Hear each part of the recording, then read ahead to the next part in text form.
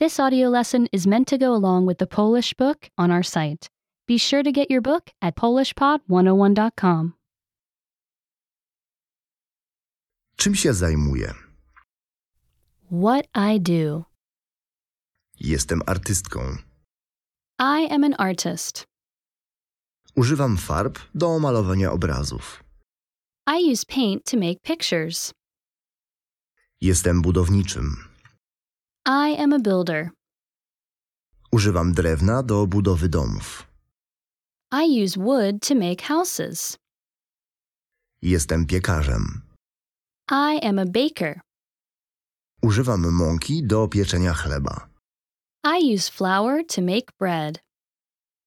Jestem pisarką. I am a writer. Używam słów do tworzenia książek. I use words to make books. Jestem piłkarzem. I am a soccer player. Używam nóg do strzelania goli. I use my feet to make goals. Jestem psem. I am a dog. Używam miłości, żeby uszczęśliwiać ludzi. I use love to make people happy.